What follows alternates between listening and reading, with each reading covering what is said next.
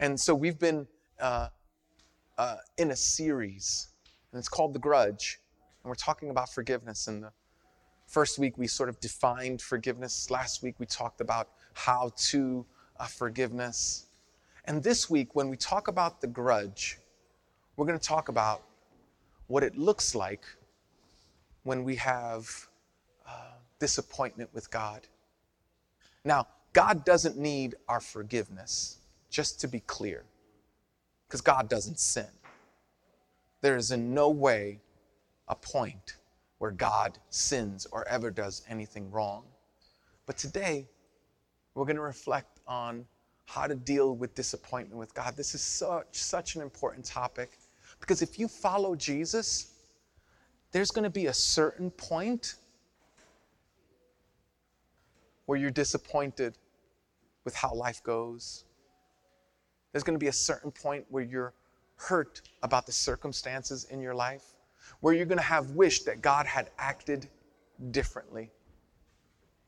There's this incredible moment. So, John the Baptist. Have you ever heard of John the Baptist? For those of you who haven't, John the Baptist was like the forerunner of Jesus. He was the one who came before Jesus proclaiming that the Messiah is coming. John, in his calling, cries out to everyone, repent. That means change your mind. Change your mind about sin and God, and then start turning around and following God. The byproduct, the fruit of repentance, the fruit of a changed mind is our actions in line with what God wants for you. Well, John goes repent, and he does everything that God wants him to do. He is a loyal, faithful servant. Then he has this like mega church, lots of people who are coming to hear him preach, like even high officials. He then sees as these people, he's John the Baptizer or John the Baptist, and then he sees people leaving his church to go to Jesus's church. And it's his friends around him start going, what's going on here? And as he starts saying that, he's like, no. He has to, Jesus that is, he has to increase. I have to decrease. You see the faithfulness and the faith of John. Well, that continues, and then John preaches the wrong sermon to the wrong set of ears. Wrong sermon in the world's eyes. Wrong set of ears in the world's ears. John preaches a sermon that lands him in jail. I almost want to say I can't wait till I preach that sermon, but with the way things are going in society, I probably won't have to very long. So John preaches this sermon, and it is offensive to the authorities. He gets landed in jail. John is sitting and rotting in jail.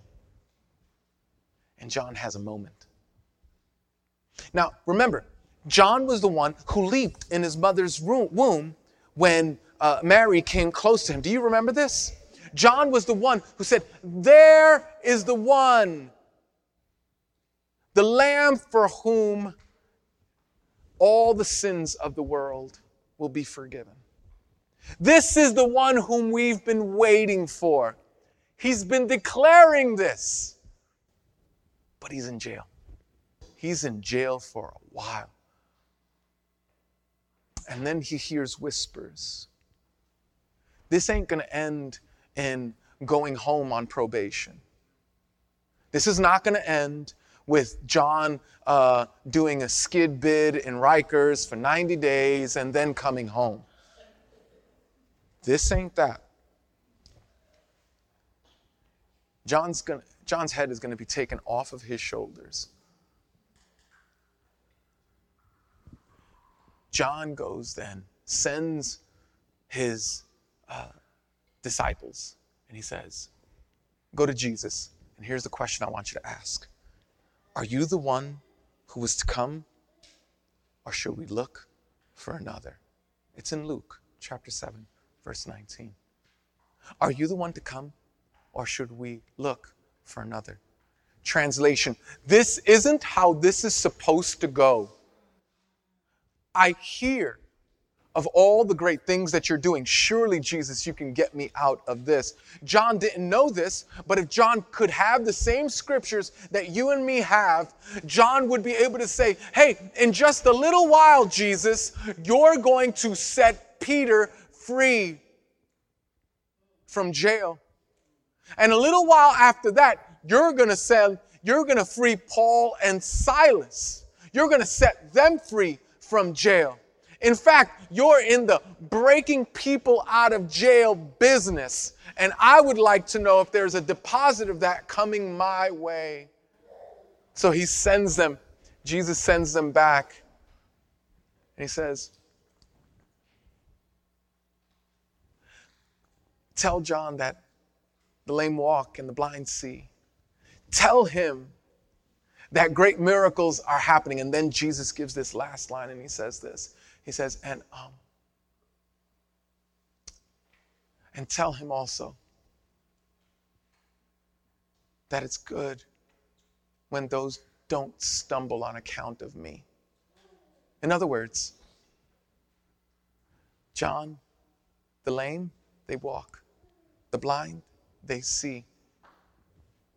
And you're going to stay in prison. See, there are moments in our lives where Jesus does not behave the way we wish he would. There are moments in our lives where we think about, why aren't you working on my behalf? Now, this message is for those of us who are surrendered to Christ and seeking to honor him in everything. If you do, at any point in your life, there will be moments where you will be disappointed with what God decrees for your life. All of us have moments like this. If you're in Christ for any period of time, you know what I'm talking about. You're in Christ and they got the job and your unemployment is running out.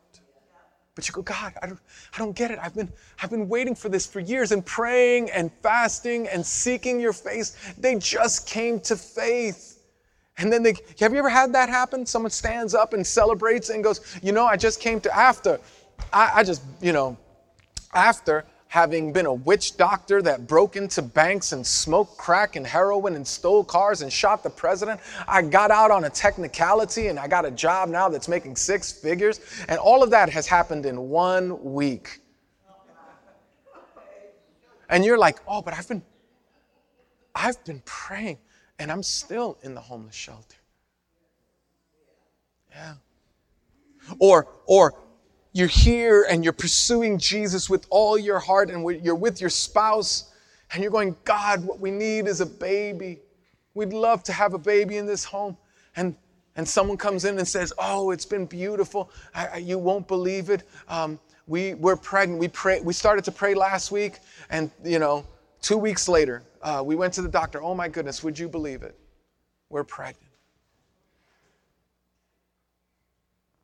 Or you're single and you're going, Jesus, would you just please, you're going, Jesus, I think your aim is off. I think you're trying to bless me, but it's going to the person sitting next to me on the right or the left. And it's like, I think you're misdoing this. And so you're single for way too long, and then someone comes to Christ and a month later they're engaged and memorizing 1 Corinthians 13 so that they could recite it in their wedding day.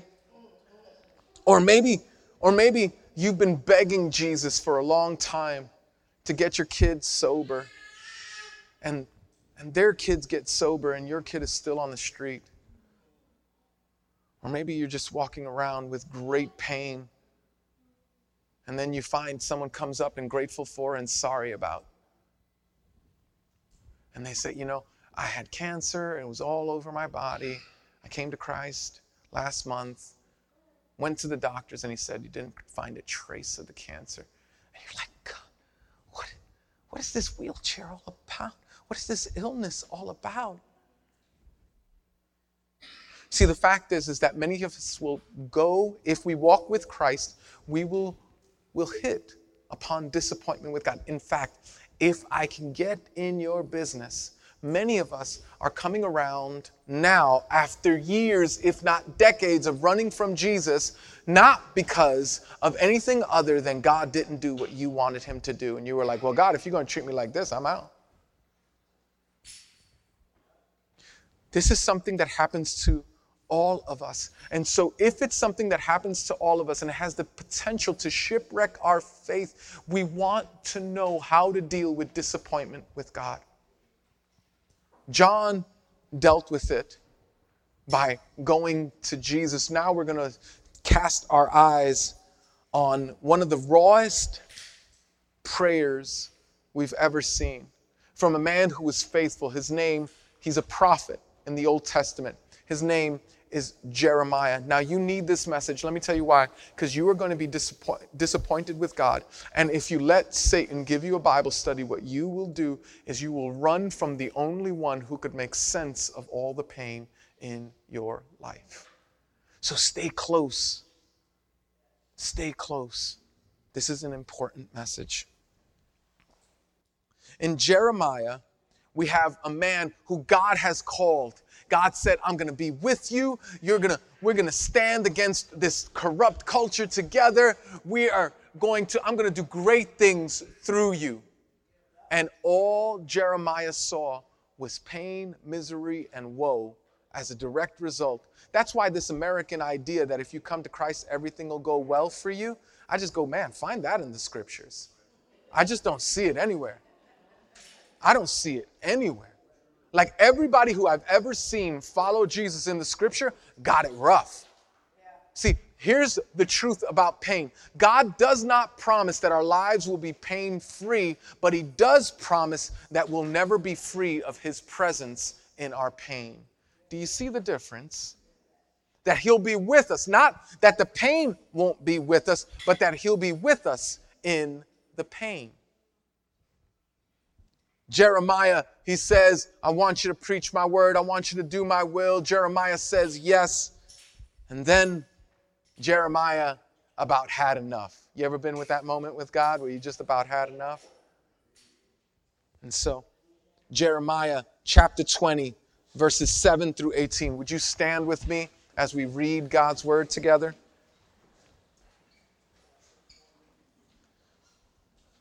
Here is Jeremiah's, listen to me, extra, double, honest, raw prayer to God. No edits. You deceived me. That's Jeremiah opening his prayer to God. You deceived me. You deceived me, Lord, and I was deceived. You overpowered me and prevailed. I am ridiculed all day long. Everyone mocks me. Whenever I speak, I cry out proclaiming violence and destruction. So the word of the Lord has brought me insult and reproach all day long. But if I say, I will not mention his word or speak anymore in his name, his word is in my heart like a fire shut up in my bones. I'm weary of holding it in. Indeed, I cannot. I hear many whispering, terror on every side. Denounce him. Let's denounce him. All my friends are waiting for me to slip, saying, perhaps he will be deceived. Then we will prevail over him and take our revenge on him. But the Lord is with me like a mighty warrior. So my persecutors will stumble and not prevail. They will fail and be thoroughly disgraced. Their dishonor will never be forgotten. Lord Almighty, you who examine the righteous and probe the heart and mind, let me see your vengeance on them, for to you I have committed my cause. Pause. Look at me. If the prayer ended there, wouldn't that be all right? It's like hardships, and then God, we trust you. It doesn't end there, though. Sing to the Lord, give praise to the Lord. He rescues the life of the needy from the hands of the wicked. And then, cursed be the day I was born. May the day my mother bore me not be blessed. Cursed be the man who brought my father the news, who made him very glad, saying, a child is born to you, a son. May that man be like the towns the Lord overthrew without pity. May he hear wailing in the morning and battle cry at noon. For he did not kill me in the womb. With my mother as my grave, her womb enlarged forever. Why did I ever come out of the womb to see trouble and sorrow and to end my days in shame? And that's where the prayer ends. We're talking about disappointment with God. Okay, let's learn about this because we got a lot to learn in very little time. Have a seat. Thus ends the reading of God's word. Not really. I told them this story about Atlas, and it got me to thinking that it's not just the story of Atlas, it's the story of me. That I had spent all of my life thinking that I can hold up the universe, that I can deal with all the circumstances of my life in relationships, at work, with my finances. Because you're Christian doesn't mean pain hurts any less. It's a silly thing to say things that don't hurt. Or moments that don't cause tears. It's a foolish thing to do that. We got to be honest. If with no one else, we got to be honest with God. We have to be willing to be broken before the Lord and be honest with Him. Here's the big idea that I want you to know today. And all of us are going to go through disappointment. All of us are going to go through heartache. There's a thing, it's becoming more popular. It's called deconstructing your faith. It's something that's really popular now. And rather, what a godly version of that would be deconstructing some of the lies that you believed about Jesus, like everything is going to go well and everything is going to have a happy ending. Like rather than deconstructing that and going, oh, no, I follow Jesus for Jesus. I don't follow Jesus for what I want. Rather than deconstructing that, what deconstructing your faith is leaving the Lord altogether. And it's interesting because many who leave the Lord, I left what they believe about the Lord too. But I left it in Christ as opposed to running away from the only one who could make sense of all the pain in my life. So here's the first thing that I want you to see. Because Jeremiah doesn't just feel this way. He does something with it. And this is our big idea for the day. Because we are going to experience disappointment with God. So here's what we want. We need to take my disappointment with the Lord to the Lord. Take our disappointment with the Lord to the Lord. In other words, don't take it to our atheistic friends who are just going, oh yeah, of course. No, we take our disappointment with the Lord to the Lord. That we recognize that this is something that God is this is a part of our lives. What does it mean when God says, when the Bible says that God wants every part of our lives, if it's not our doubt and our discouragement and our disappointment? Of course God wants that too. He wants us to process that with Him. And so Jeremiah, and in this situation, here's what happened. Jeremiah was called by God to preach this word. He goes out and he preaches this word, and then there's this priest, his name is Pashur. Pashur is so offended by Jeremiah's sermon that he has Jeremiah put in the stocks, thrown in filth, has him beaten.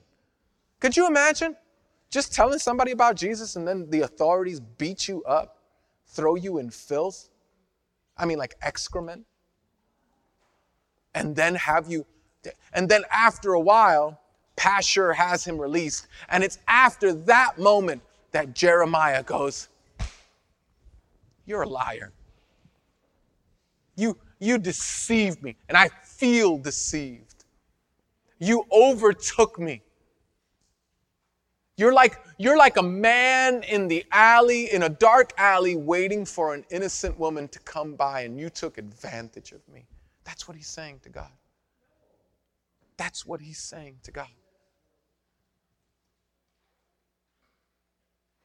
And so we, as followers of Christ, need to get used to this idea that we need to be at whatever level of immaturity or maturity that we are at.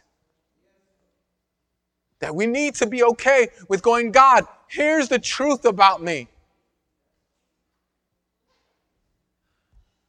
So we take our disappointments with the Lord to the Lord. And then we recognize that there are two options. That when we're disappointed with God, we can do one of two things. Do you see it in this text? He has this incredible, almost schizophrenic way of approaching God. Have you ever done this? I've done this. I was like, God, what are you thinking? This is terrible. What are you? And then I'll just go, but you're great and you're wonderful and I worship and I want to trust you. But what on earth are you? It's just like this back and forth emotional thing. He does that, and you can see it there. By the way, this is why I love the scriptures. If you're here and you think, oh yeah, the Bible was just put together by man, the Bible is just like a book put together by man meant to manipulate people, I tell you, I'd have kept this out. If I'm the man who's putting the Bible together, I'd have edited this out. Would you not have edited this out? Moments like this make me believe that the Bible is really from God, because there's no way anybody goes, oh, you know what I'm going to do? I'm going to gather a group of people to manipulate cultures and societies and people to be subservient. You know what I'm going to do? I'm going to have a prayer where it's a deep level of rebellion and a deep level of doubt. You wouldn't put that in the Bible. Not in the Bible that you would have wrote. Nobody would have. It's what makes me believe that the Bible is really, really true. And so Jeremiah gives this extra strength, honest prayer. And so we have two options that we see in Jeremiah chapter 20, verses 7 through 18. And the first one is to deconstruct my faith. That's the first option. You can deconstruct your faith. Now listen up.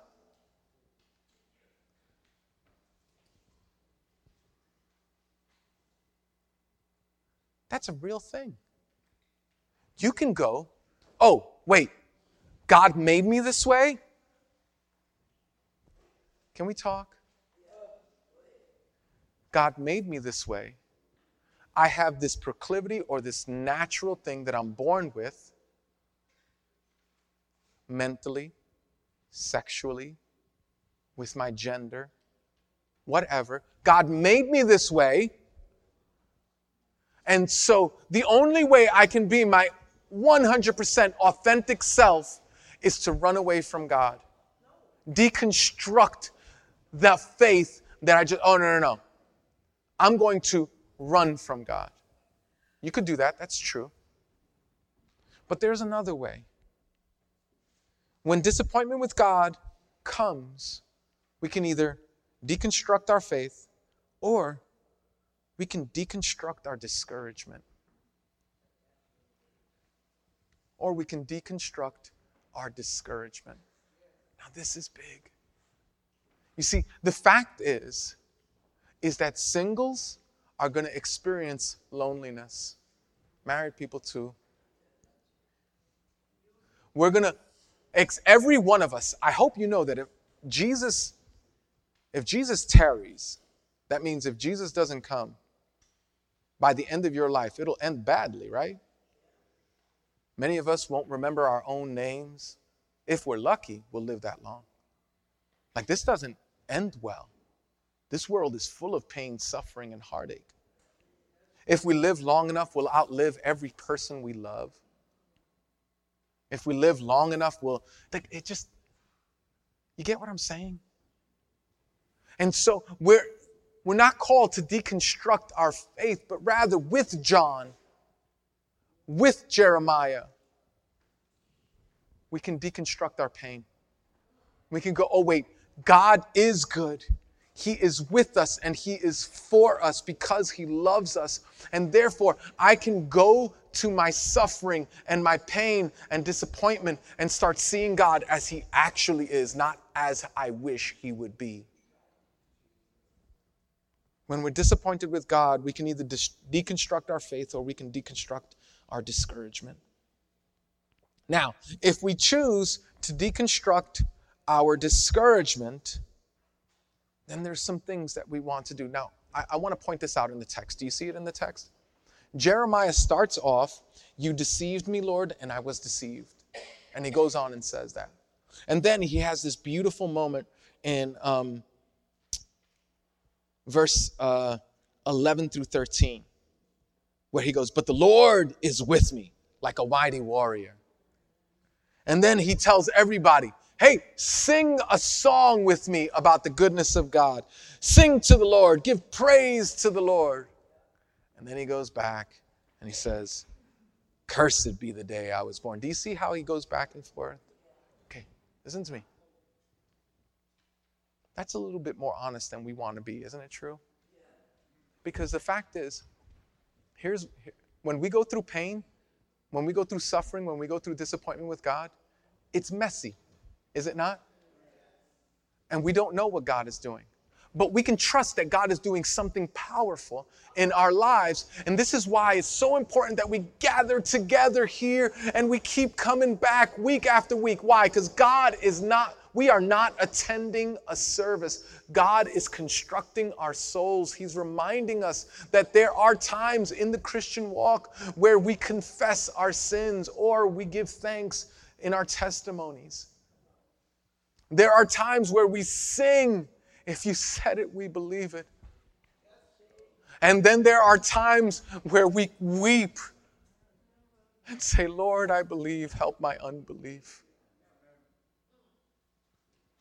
You see, there are moments in our lives where everything falls apart. The tears don't stop coming. The result is final and not in our favor. What we wanted to happen did not happen. What we prayed for did not come through. What we wished God would have done, He did not do. And it's then that we come to where Jeremiah is and just go, God, I got nothing else. Almost like what Peter goes. Jesus goes to Peter and He says, are you going to leave me too? Because Peter was disappointed and everyone was, the disciples were disappointed with what was happening with Jesus. He goes, are you going to leave me too? And he goes, where are we going to go? You have the words of life. That's because we take our disappointment with the Lord to the Lord. Take my disappointment with the Lord to the Lord. And so we come, and it's a very messy thing, and we ask God to help us in the midst of our suffering to be reminded of what He has done in and for our lives. And so here's how we get through it. Are you ready? Here's the two. Write this down. Write this down. If we choose to deconstruct our discouragement, then we must, number one, cultivate a patient faith together. You know what Jeremiah 21 talks about? Jeremiah going on and doing the will of the Lord. There's a patient faith. This prayer really is true, and this prayer really is real. But the very next chapter, and we don't know how much time there was, could have been weeks, could have been months, could have been years, we don't know.